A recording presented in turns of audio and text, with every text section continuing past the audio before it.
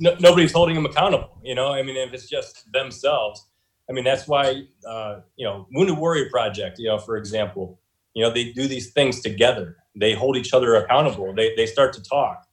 Even like the pitch I did in DC with Burbiz, like, would I have put together a pitch or a video or anything if I didn't have anything else holding me accountable for an action? No. I mean, so why do we expect that out of anything else that we do in life? And if you don't have the discipline to hold yourself accountable, I mean, not everybody is David Goggins, So like, that's right. We need extrinsic motivation a lot of the time. So get a buddy and do it with them, And I don't know. That's. We've been trained to work in teams, and when we hit the civilian world, we think that we should be able to do this on our own, and that's not the case. That was Don Tobel of OD Greens. More on him in a minute, but first a few announcements. It's 2020, Irreverent Warriors, and we already have a list of close to 60 hikes this year, which is unbelievable because last year I think we had 38. So that's a huge increase in opportunities to get out there and hike and to meet folks and to change some lives. It is now February 3rd, 2020, and our first hike is less than 3 weeks away. That's going to be over at Fort Lauderdale, Florida. After that, just 1 week later, we have Waco, Texas, and then another month, we have Galveston, Texas, which will be on March 21st. So if you're interested in any of those hikes, go over to irreverentwarriors.com, check them out, register, and enjoy yourself. If this is your first time, you're wondering, I don't know, I mean, do I really want to wear some short shorts? Yes, you do. Stop thinking about it. Show up. Go over to irreverentwarriors.com, and I hope to see you guys there. I'm not going to be at any of those hikes, but the fourth hike of the year, Jacksonville, North Carolina, I should be out there. So if you're going to go to Jacksonville, look for me in my backpack and my 21 gun, either flag or something. You'll see me because I'll be the only one walking around with a microphone interviewing people. But I'm looking forward to that. I'm looking forward to this year. Lots of big things. In the next few weeks, we're going to have Cindy McNally, who is the CEO of Irreverent Warriors. She's going to come on and kind of give us I have no better term for this. It's a douchey term, but I'm going to use it anyways. A State of the Union of what's going on with the Irreverent Warriors for 2020. That will be coming up very soon. It's going to be a random episode, so it won't be the typical 2 weeks. Might be this week. I'm not sure. We gotta wait and see. We have a cool series coming up. If you guys aren't familiar with Hamidi Jazim, he is known as the Terrorist Whisperer. Me and Jeremy Walton from the Raleigh contingent met up with Hamidi over at Revival 1869, and I thought it was going to be like just a one interview, maybe 45 minutes, and I asked him a question, and then Jeremy and my jaws were on the floor for 2 straight hours. I mean, this dude proceeded to tell us this unbelievable story about growing up under Saddam's Iraq, being arrested at age 12, joining the new Iraqi army and being number 19. He was the 19th enlistee of the entire new Iraqi army, and a lot of the experiences that he had. We actually we had to stop because the bar was closing. So I'm trying to figure out if I just want to go ahead and release that and then kind of throughout the next few months release for more and more episodes because you're just going to be floored. This guy's got an incredible story, and I can't wait to get that one out. For everything 21 Gun, head over to 21gun.net. Spell it out, 21gun.net. And, Don Tobel. So Don is the curator, I guess, the founder of OD Greens. He was in the Ohio National Guard during the attacks of September 11th. He ended up finding himself in Iraq in January 2004 and March 2005. His experiences in Iraq and working with friends in the military steered him in a new direction altogether. He envisions OD Greens, that's his company, as the perfect combination of all life experiences with the potential to help more than individual people. OD Greens is an opportunity for him to give back to the community that has supported him throughout his life. So it's a cool story. Really good organization. Go over to odgreens.com if you want to learn more. And without further ado, Don Tobel.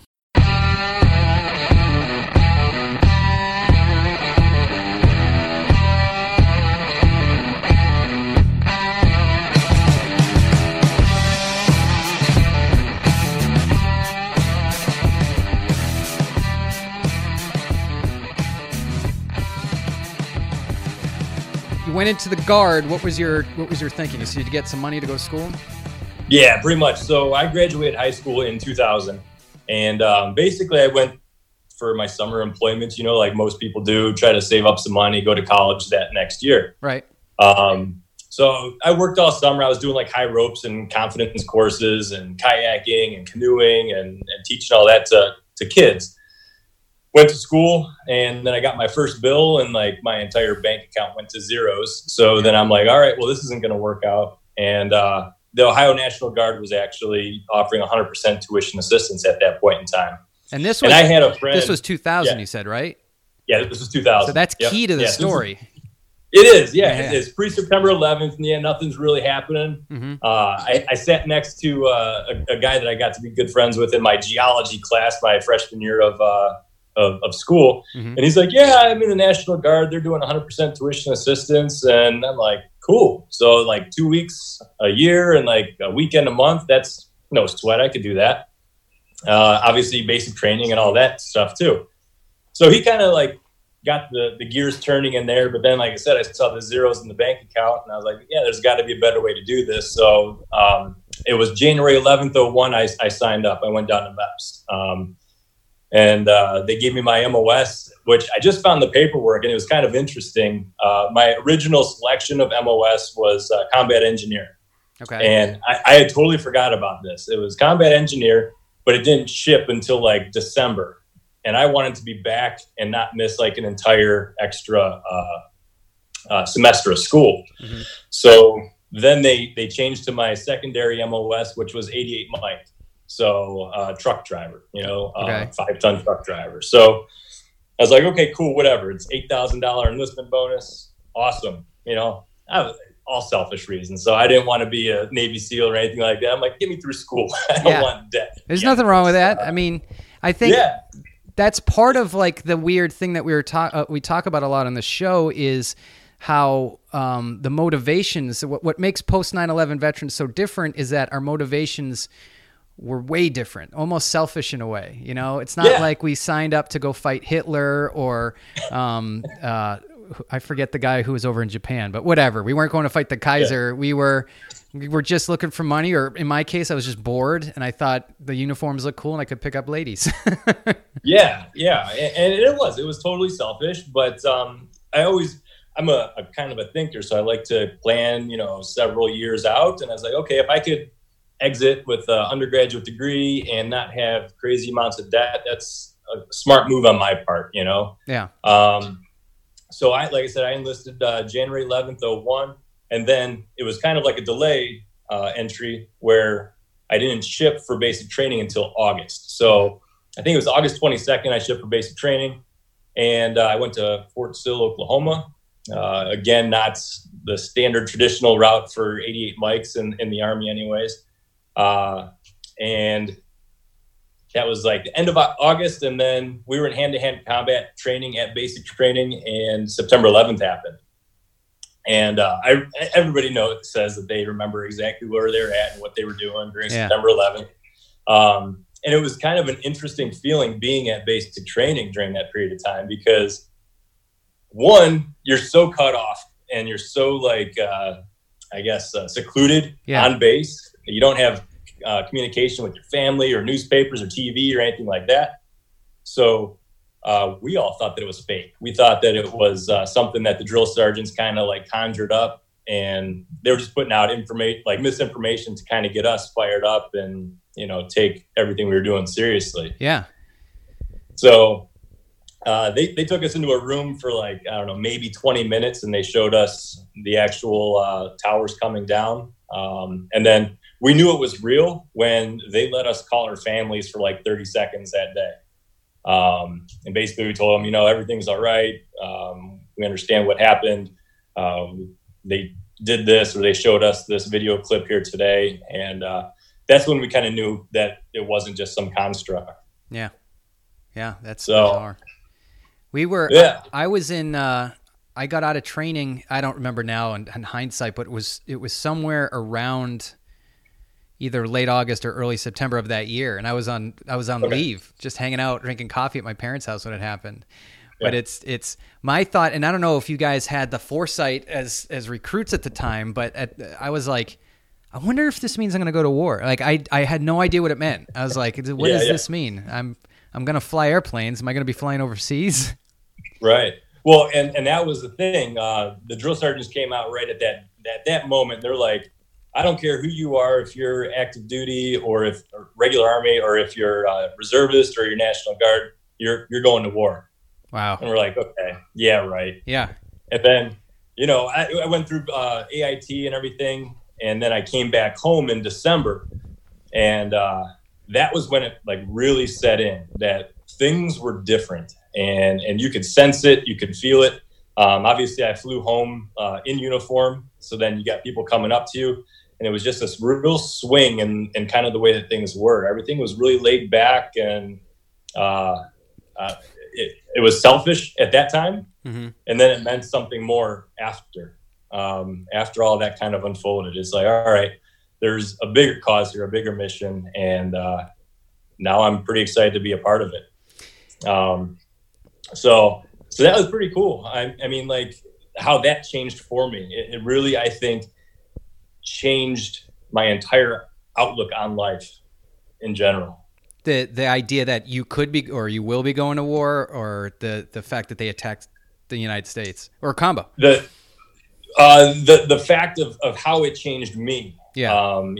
The fact that they brought the war to us, and now we're going to have that opportunity to answer.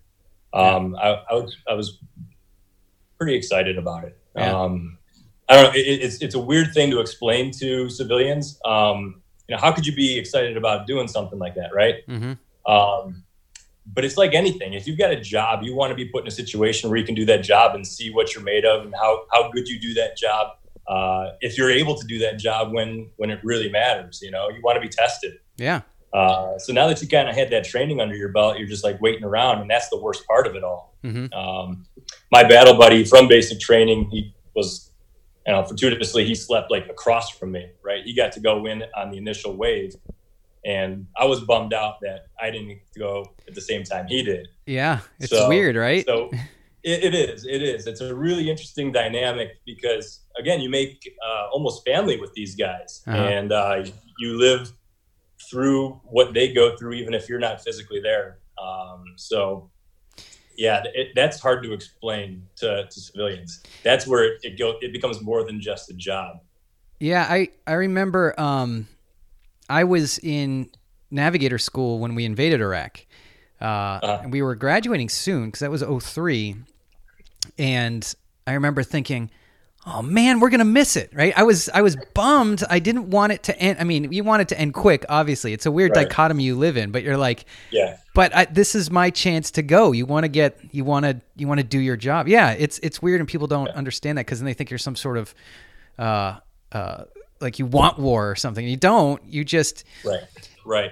And that kind of triggers my memory with that scene in Jarhead, where they have the shot and all that, and the I think it's the spotter flips out on the colonel there because they don't let him take the shot. I'm like, I mean, not that I understand that situation or anything, but like I can understand that concept and why he was just so pissed off or fired up at that point, because he had that opportunity to do his job in that moment, and then to have that just like snatched away, like to never be able to prove what it is that you learned, or that was a pretty interesting and deep scene. That movie was, I think it's underrated. I think it really gets into the psychology of war, the downtime, because it was more stressful for me. To what we would do is we would, if we were taken off out of Balad or Baghdad or something like that, my job was to threat scan on the right side of the aircraft. And I hated looking for something to shoot at me. Like I hated being like, is that guy going to shoot at me? Or is that guy going to shoot at me? Why is that guy over there? And I don't like the looks of that. I didn't like that. But if someone shot at us and it was like, oh, well, fine, there it is. It was kind of a relief. It was like, oh, that's better. Now we just maneuver and get out of here. It makes it easier. Yeah. And I think you hit it right on the head. That movie, I mean, it really talks about the dichotomy of what it really is like. I mean, to go from like not doing anything, like literally doing nothing, and then you're like 100%, and then come back and do nothing. Yep. Especially, it's just that weird mix of 100%, 100 miles an hour to zero. I mean, so we ate, we went to the gym, we slept, we ran missions, and that was it. Yeah. It's very similar sort of pace. What air crew, though, we needed 16 hours of crew rest. They figured if you didn't sleep for at least 16 hours, you were more likely to crash the plane. So you would come back, you would do a mission, come back, have a day, then go back. It was like every other day. And the days that you weren't doing a mission, it was like, I kid you not, they used to give us no-go pills, which is basically Ambien. And we would take Ambien recreationally just to get rid of the boredom. I just remember just sitting out there. One night I just sat on a berm over this fence. It was my birthday. And I literally felt every second go by. I'm like, this is so damn boring.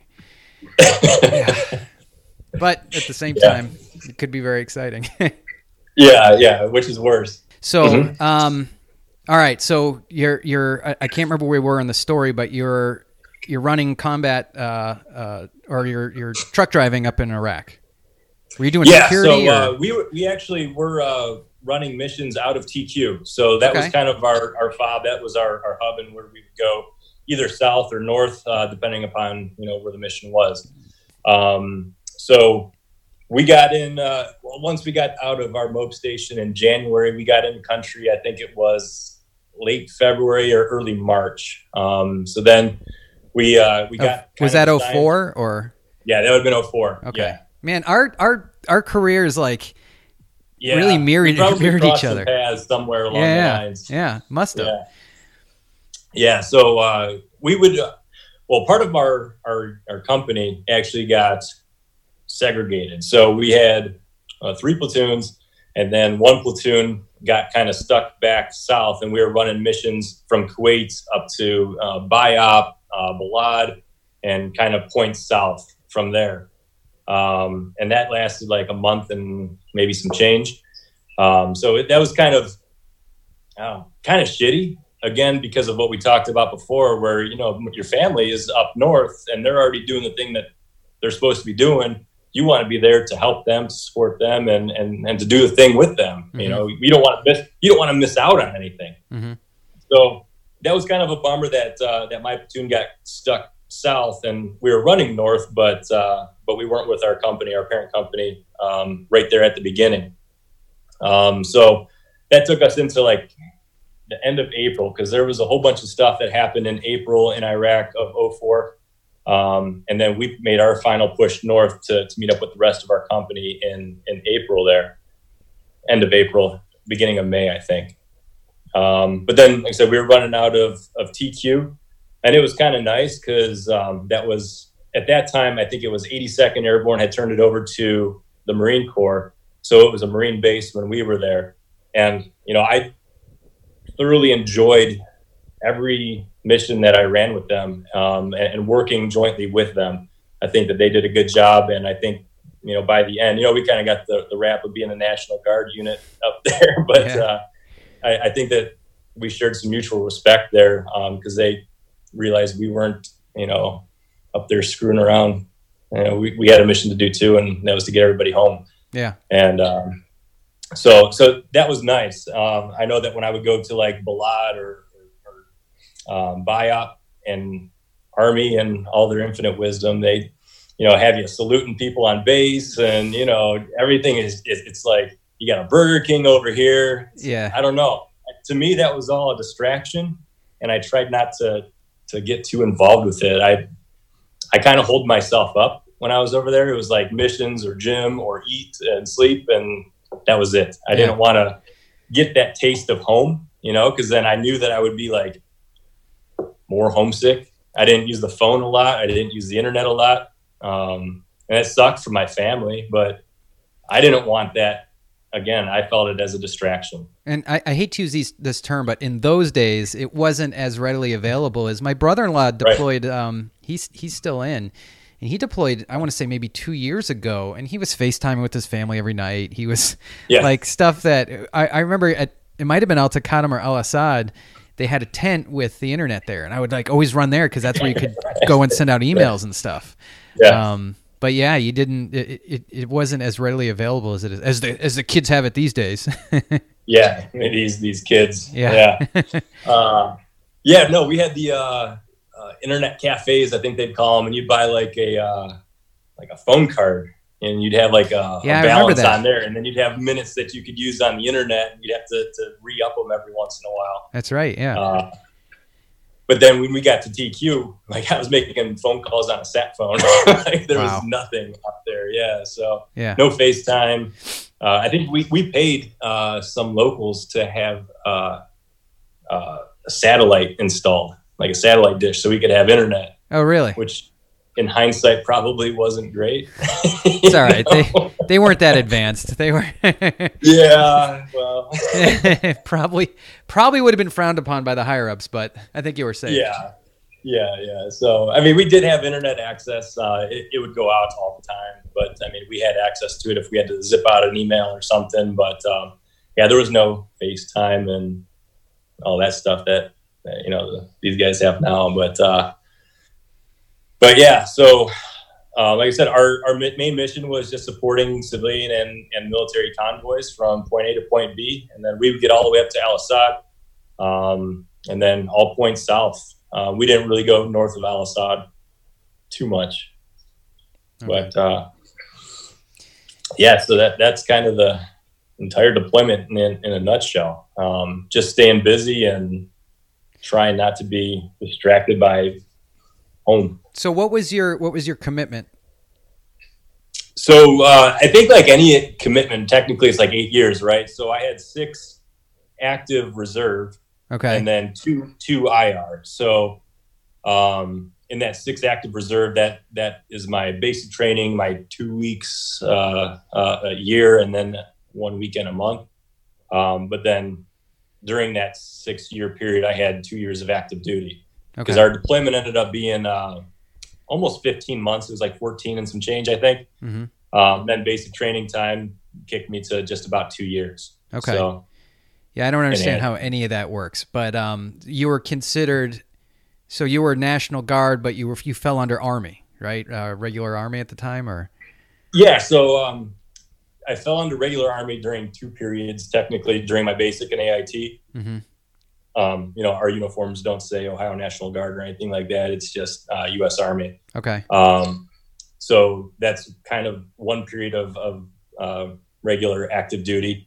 And then we got orders in 2000. Well, we got orders twice, and then we, I guess, got stood down the first time. But then our second set of orders came through in 2004, and that's when we got activated for Iraq. Okay. So during that period of time, federal government basically says, okay, we're taking you guys and you're falling under regular Army. So this is all a big debate at this point, but I think at that point, because of the area we were operating out of, I think technically we fell under First ID somehow. Mm-hmm. But we weren't really attached to anybody. Mm-hmm. We worked mainly, I think, with First MEF in that area in Anbar. Okay. So your deployment's done. Do you then go back to your whatever it is, 1 weekend a month, 2 weeks a year, or something like that? Yeah, that's the theory. A lot of people disappear after that. Oh, really? Yeah, it's interesting. People get out for whatever reason, and during that time, and I don't know if this is still the case, but a lot of people were getting stop loss. Yeah. So, like, technically, they were short on their enlistments. But then they were just getting like automatically re-upped to fill the requirements of the deployment. So those people were gone. I mean, as soon as their foot hit ground back in the States, they're like, I'm out. I had enough of this. I wasn't supposed to be here in the first place. And then, like anything else, people stay in or get out for personal reasons or whatever. But during that initial, I think, year back, we had met requirements to have not to have to go to like annual training. So that 2 weeks a month was waived, because we just came off with deployment. So we didn't have to do it like that year. Mm-hmm. And at that point, it would have been 2006. So I was almost short. So I think I only had to do like one more AT and then I was done. And then did you just go back to school and finish that up, or? Yeah, that was my main thing. Like I got home, I think we got in March, and then I was enrolled for class in May. So I wanted to hammer it out. I knew that the longer I waited to get back engaged with it, the less likely it was to be completed. So now, did you have any chance during that time that you would be called back for another deployment? Or yeah. As a matter of fact, my unit, soon after I ETS'd, they actually went back to Afghanistan. So they weren't one and done. It seems like the same groups of people were getting picked on early on because, oh, you have a combat deployment. Oh, you guys know what you're doing. You know how to do it. So yeah, I don't know the reasoning behind it, but kind of makes sense. If they don't have to train a whole bunch of new guys to do the job, they're going to send somebody that knows what they're doing. Yeah. So when you became a civilian, was it just like anticlimactic, like just one day you were done? Is that how it works? I don't honestly remember it. So like I said, I got done with the deployment in March or April, somewhere in that time frame. And then I came back and made sure that I was enrolled in school. My parents were really supportive of me. And I think that my parents probably sent in like my registration for school because I told them I wanted to just hit the ground running. And I had a friend that was still at school. He was on the 7-year plan there. And he's like, why don't you come live with me? I'm like, oh, that'll be great. So we moved in together and we hit the bars, and it was just like college life, but again, through a different lens. Yeah. And I had some issues figuring that out.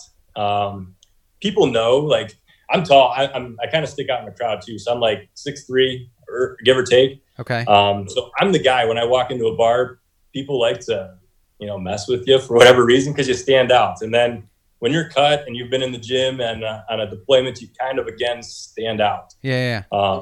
And plus, I was probably drinking pretty hard at that time too. Right. So I probably stood out. Yeah. Let's get into a couple things there. Yeah. All right. So it's you have a different experience in that a lot of the guys that I talk to, your life for, call it 4, 5, 6, 7, 8, 9, 10 years, day in and day out is active duty. But you were kind of in between both worlds, right? Because you were National Guards.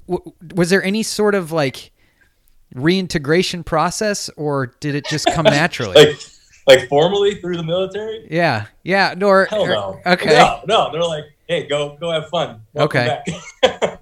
I don't remember anything formal. No, nothing like that. Wow. I had at that point when I hit the deployment, I had almost 3 years full college done. Right. So like I had an idea of what I wanted to do, and military was not it at that point. I had a bad taste in my mouth from some leadership and some things that kind of played out. Mm-hmm. But I always had that in the back of my mind because I was going to school to be a teacher. I'm like, okay, well, this is the thing that's going to kind of pull me through that because I have that other thing that I've always wanted to do. Mm-hmm. And maybe that's an advantage because I see a lot of that now where, grunts 20 years in and they get out and like, oh, great. Now what am I going to do? Be a cop? Yeah. I don't have any transferable skills to do anything else in life. This is what I know. But I guess, to be able to wear that different hats and have those different experiences and have that to kind of pull me through to know that,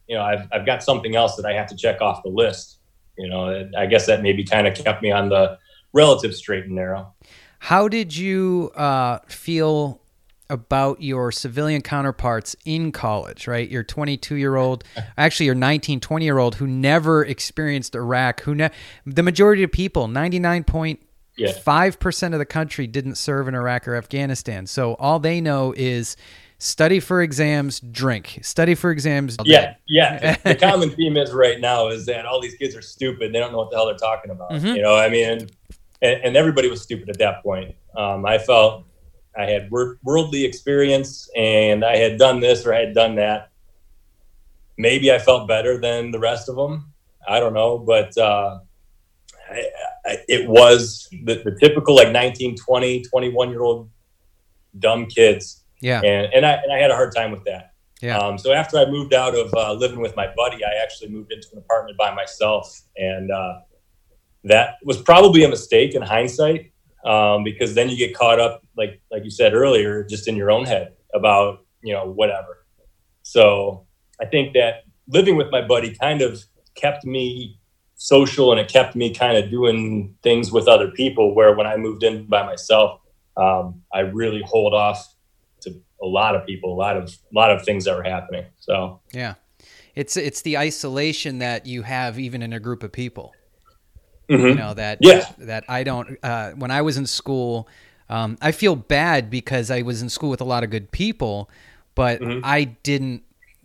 I was like, I had a mission to do, and that was, I went to PA school, and that was to study and take my test. I didn't care about parties. I didn't care about anything. My job was to study, and that reflected probably poorly on my attitude towards my classmates. And it's probably why I don't keep in touch with any of them, because I was it was also 32 when I was in grad school. So I was in a different point in life, but still I didn't want to integrate. I mean, I can easily see how someone can feel isolated, and that's usually one of the big precursors to suicide. Right. Yeah. Not having the resources and network of people around you, you know, when nobody notices that you're not there because you're just not there by choice, you know, it's more likely to happen. Yeah. Absolutely. And that's why I think once I got past my undergraduate and I actually became a teacher for a period of time. And I think working with kids is really what got me back out of that quote unquote funk, I guess you could call it, mm-hmm. because kids at that age have a reason to be ignorant, you know, because they've never been taught. They are by true definition ignorant. Right. They've just never had exposure, never been taught whatever it is. But when you're sitting in a college classroom and you're next to adults who just don't know, there's no excuse for that, in my opinion. And that's where my tolerance really diminishes. So being able to teach kids at the high school level and accept that they just don't know, and then help them learn what they should know and give them a little bit of a different perspective on things. I think that really was the best thing for me and the thing that I needed at that time.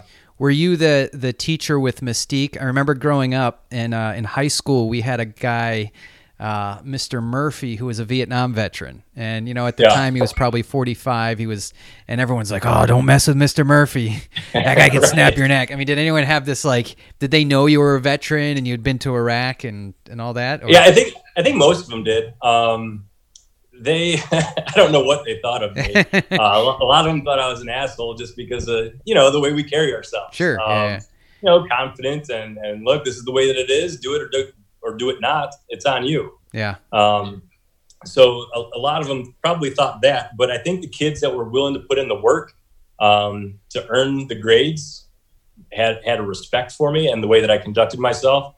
And then the ones that were lazy or wanted to sleep through class, all right, go ahead, put your head down. I don't care, as long as you're not bothering anybody else. But we're going to have a conversation after class. We're going to figure out what's going on. Sure. And I never would refer kids to the principal's office. I mean, on rare occasions. That was quality time with Tobel at that point. You'd come in, spend some time with me, clean the desks, and we kind of BS. And I guess that might have been a little bit of a precursor into the mental health component that I would pursue later on with grad school. But I don't know what they thought of me. I know that I was a little bit unique. So kids would come in and they'd slam their books on the table, and that was one of my triggers. It would just put me through the roof. Mm-hmm. I hated it. So I'd have them pick up their books, the entire class, group punishment, pick up your books and set them down nicely. Right? Were you an NCO?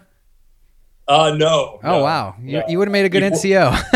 Yeah, E4 Mafia, yeah. So that's funny. I mean, the entire class would pick up their books, and then you always have that one asshole kid that would slam their books again, and then they got to a point where they would self-regulate, you know, and they would keep each other in check because they didn't want to do that again. Mm-hmm. So I don't think that many teachers did that in the school that I was teaching at. But, you know, you got to hold kids accountable for what it is that they're doing. Let them know there's consequences. And hopefully they get to self-regulate, because that kid that lets that kid slam his books is failing the kid next to him, you know? Yeah. So I do want to get into your mental health choice going into mental health. What brought that on? Was it military? Was it just an interest in yours? Yeah, I think it was a mix of everything. So military was one, seeing different scenarios play out and people being in the same scenario, but dealing with them completely different. That was always intriguing to me, so if you were on a mission and there was some kind of IED or whatever, how some people would deal with that and make it like bigger than it was, but then other people would just kind of blush it off and it wasn't the big deal or wasn't whatever. Right. So like I kind of got this interest in like resiliency and how we overcome setbacks and how some people can have it and some people don't have it, or if it's a learned thing or whatever it is. So that was kind of like my initial interest. But then like I said, with teaching, I mean, if you're a teacher, you're a counselor. I mean, that's just the way it is. Everybody that deals with people is in the business of mental health at some level, just because you're human, right? So I hope that there's some humanistic components in everybody that just wants to help people who need it, right? Right. But then as a teacher in Ohio, we also were required to pursue a master's degree within a certain number of years of becoming a teacher. And I always kind of like to, again, strategize and have a backup plan and a contingent, to my contingent and all that. And so I chose a field of my master's study that would allow me to eventually get out of the classroom if I wanted to one day. And so I chose a master's degree in clinical mental health counseling. And again, I think it was a culmination of life experience, interest, and just wanting to maybe even dissect my own self on some level to learn about the things that, I was thinking and try to, I guess, figure those out. Yeah. Yeah, it's fascinating. Like I had mentioned I'm a PA, and I had no interest going into being a psych PA, but my rotation in psych really gave me insight into, before you have any insight into mental health, it's always, okay, that person's crazy, that person isn't, that person. And then you realize that our brains are just, look at them like receivers, right? You're given stimulus, and the stimulus could be you're looking at a field of horses on a sunny day. And the way your brain picks that up gives you your sense of reality, what's going on. The same person who's getting the same exact information into their brain could be tuned in a completely different area, and they could see chaos, and they could see, and it was fascinating to me. Especially the people that were in a psychosis or people that had some sort of like organic, really deep organic mental health issue. I was like, oh, and it made me really empathize with them. It's a horrible, horrible thing to have a bad mental health issue. Yeah, and it's kind of the saying within the field is that, your perspective is your reality. Yeah. So like whatever lens you're looking at life through right now, that is real to you. And just because you don't see it or I don't see it, it doesn't mean that person's perspective on it isn't, moving or emotional or whatever it happens to be. Sure. And that's, I think empathy is probably one of the greatest characteristics that any of us could have, to be able to step back and try to observe from their point of view. That really helps to kind of allow us to offer help to people who need it. Right. So I think that, mental health is self-education, but it's also allowing yourself to educate other people to what it is that you're experiencing. So I've found it like helpful for me to talk about it. Talk about my experiences, because then you can better construct a scenario or what it looks like from my perspective. Mm-hmm. Does that make sense? Yeah, it does.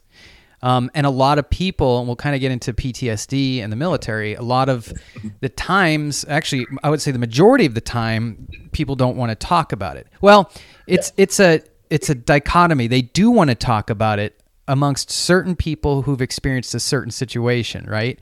We were just talking last night. Mike and Paul and I were talking about how there are things that they experience that there's even people in their unit they wouldn't talk about, only certain individuals. So it's very difficult to get that talk therapy in. Yeah, it is. And again, it's based on the person and it's based on the situation, and there's just a lot of factors that come into that whole storytelling.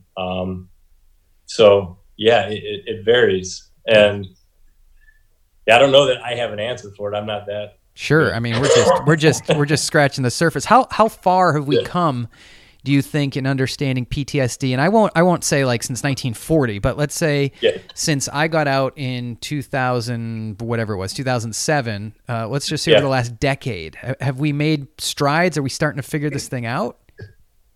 I think we're more willing to take hacks at different approaches to addressing it. So there's like, EMDR, there's the prolonged exposure therapy. There's a lot of different, I guess, tools in the toolbox at this point that we're more willing to try. Okay. And I think that the client is getting to a point now where they're more willing to try it. Right. Because I don't know, it's word on the street, it's word of mouth. It's like, oh yeah, I did this, or I saw this person, I had this medication, and that kind of got me to the point where I was able to do that.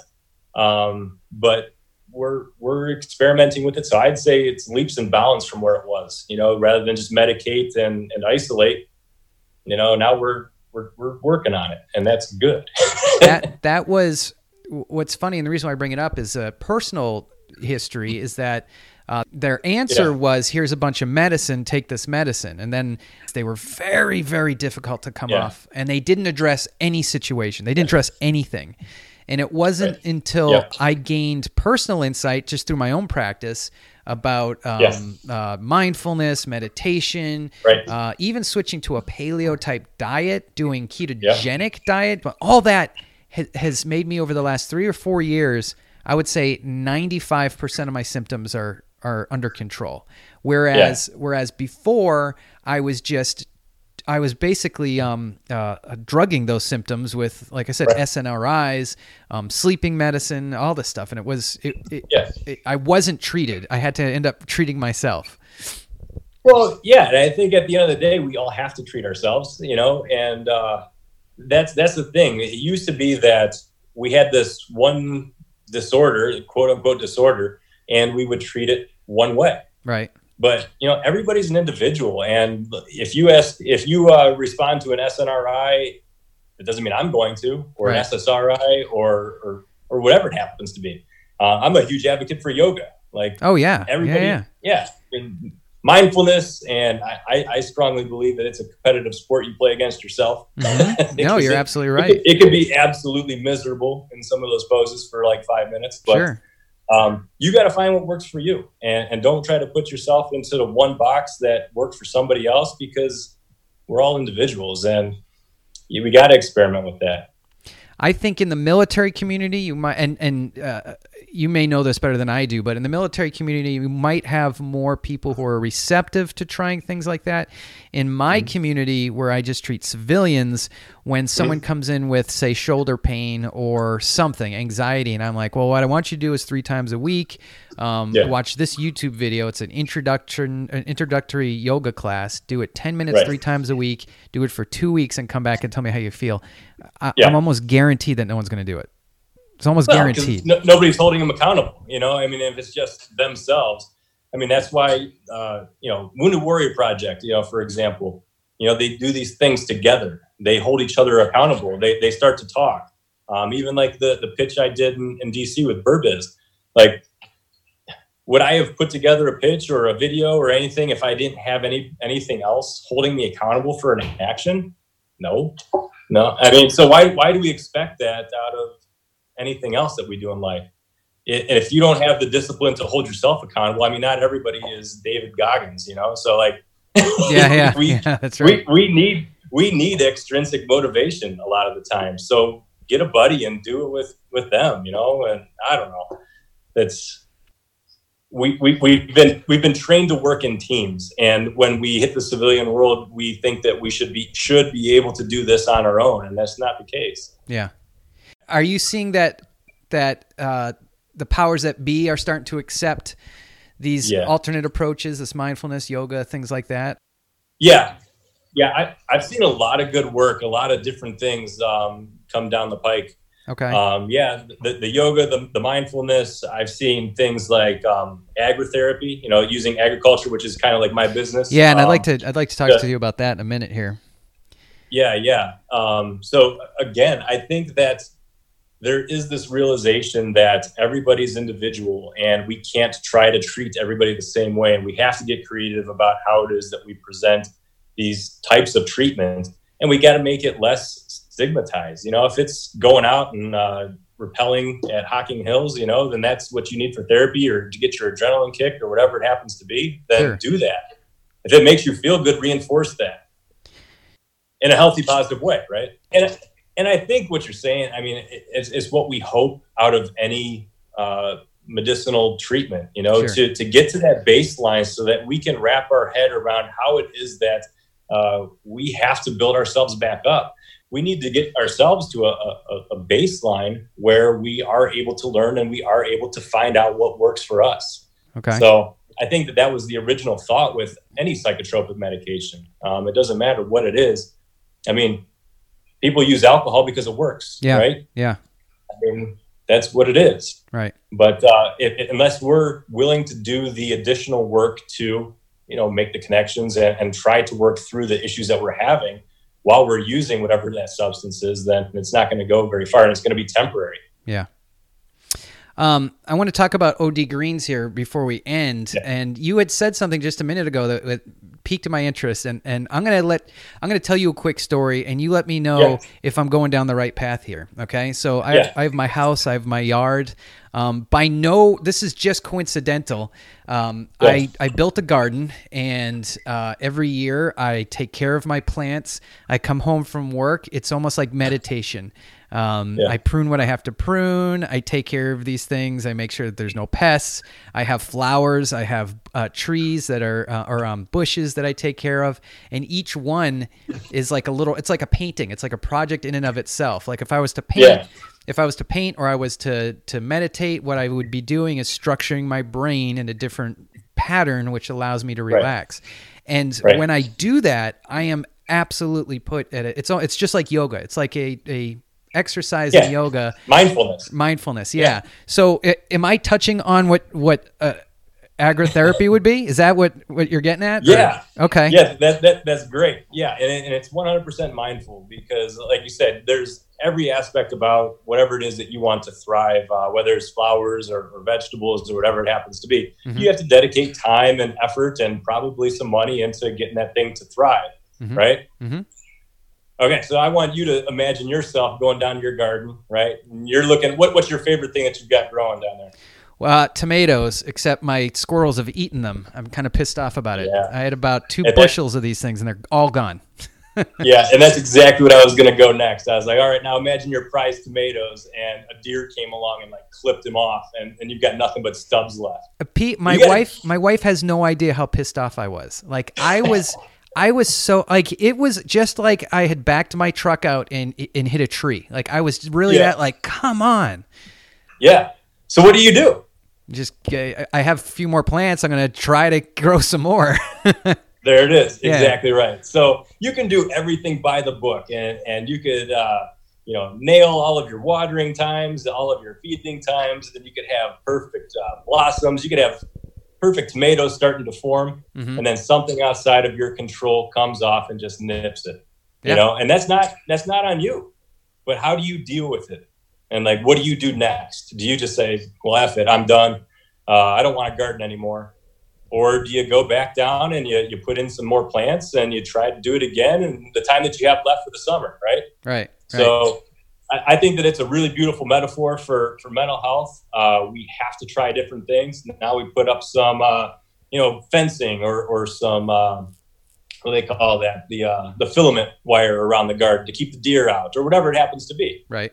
So you adjust and you kind of anticipate. But then there's going to be that tomato worm that comes through and decimates it next time. Mm-hmm. You got to prepare for that. And it's just a lifelong learning and adapting to problems that arise and overcoming them. Is there sort of a Zen-ness to it? And you think of the Zen garden that's not permanent and people put time and time and time into making a Zen garden and then they mess it up. It's fleeting. But that's kind of fun though too, because the person you were today isn't the person you're going to be tomorrow. So maybe you don't want to do tomatoes anymore. Maybe you want to do some flowers, right. Or maybe you want to do a rock garden and you don't want to plant stuff anymore. You know, that's your choice. That's your free will. So exercise that. Is this something that's widely known, or did you coin the phrase, or what? Tell me the history on it. Yeah, I don't think I'm that smart. I wish I was, but no, I just I grew up in an agriculture family. I was involved with 4-H as a kid. And I was a chemistry and physics teacher, combat veteran. And I saw all of these things kind of going hand in hand, you know, education and agriculture and science and mental health. And I noticed how it changed me, you know, and I benefited from it. And I said, well, if it benefits me, maybe it could help somebody else too. Sure. And so that was kind of the impetus behind all of it, was, you know, how it made me feel. Again, coming back to that selfish reason we started with. Right. And OD Greens, like, I go to your website, and this isn't just a little tiny, I have a little farm that, I mean, it's freightfarms.com. Am I right about that? Yeah. So Freight Farms is my, equipment supplier, right? Okay. So they manufacture these units, right? Right. Because I don't have the time to do that. Yeah. But, I mean, they're pretty intense. They're slick. So I bought my equipment from them, and like I said, I found a way to kind of document and scale it and make it appropriate for veterans with disabilities. So, you know, if you have a back condition and you can't stand, well, then you have this modified task of doing XYZ, right? And we'd still be able to measure that to see how you're doing. And the fact that you're in artificial lighting and you're watching something grow, you know, hopefully you get something more out of it, more towards that metaphor that we were talking about earlier. That's really cool. Now, how would a veteran get involved with you? I assume it's local. Yeah. Okay. So someone's having some issues and they're like, hey, I kind of want to try that. Kevin just made me feel like I want to be a Zen warrior and work on tomatoes or whatever it is. Yeah. Right. Yeah. The phone number on my website is my cell phone. So cool. Text me, you know, right. I mean, all right. Yeah, not at all hours of the night. I'm on Eastern time, so, you know, figure that out. But text me, call me, and I think I do a pretty good job getting back to people, and we could just, you know, have a conversation like you and I are having about it, and see where you're at, you know. Yeah.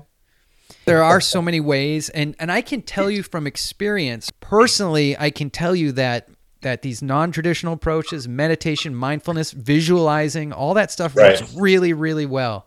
It's just like anything, though. You can't go and learn karate and become a black belt overnight. You got to screw up, and then you got to keep going.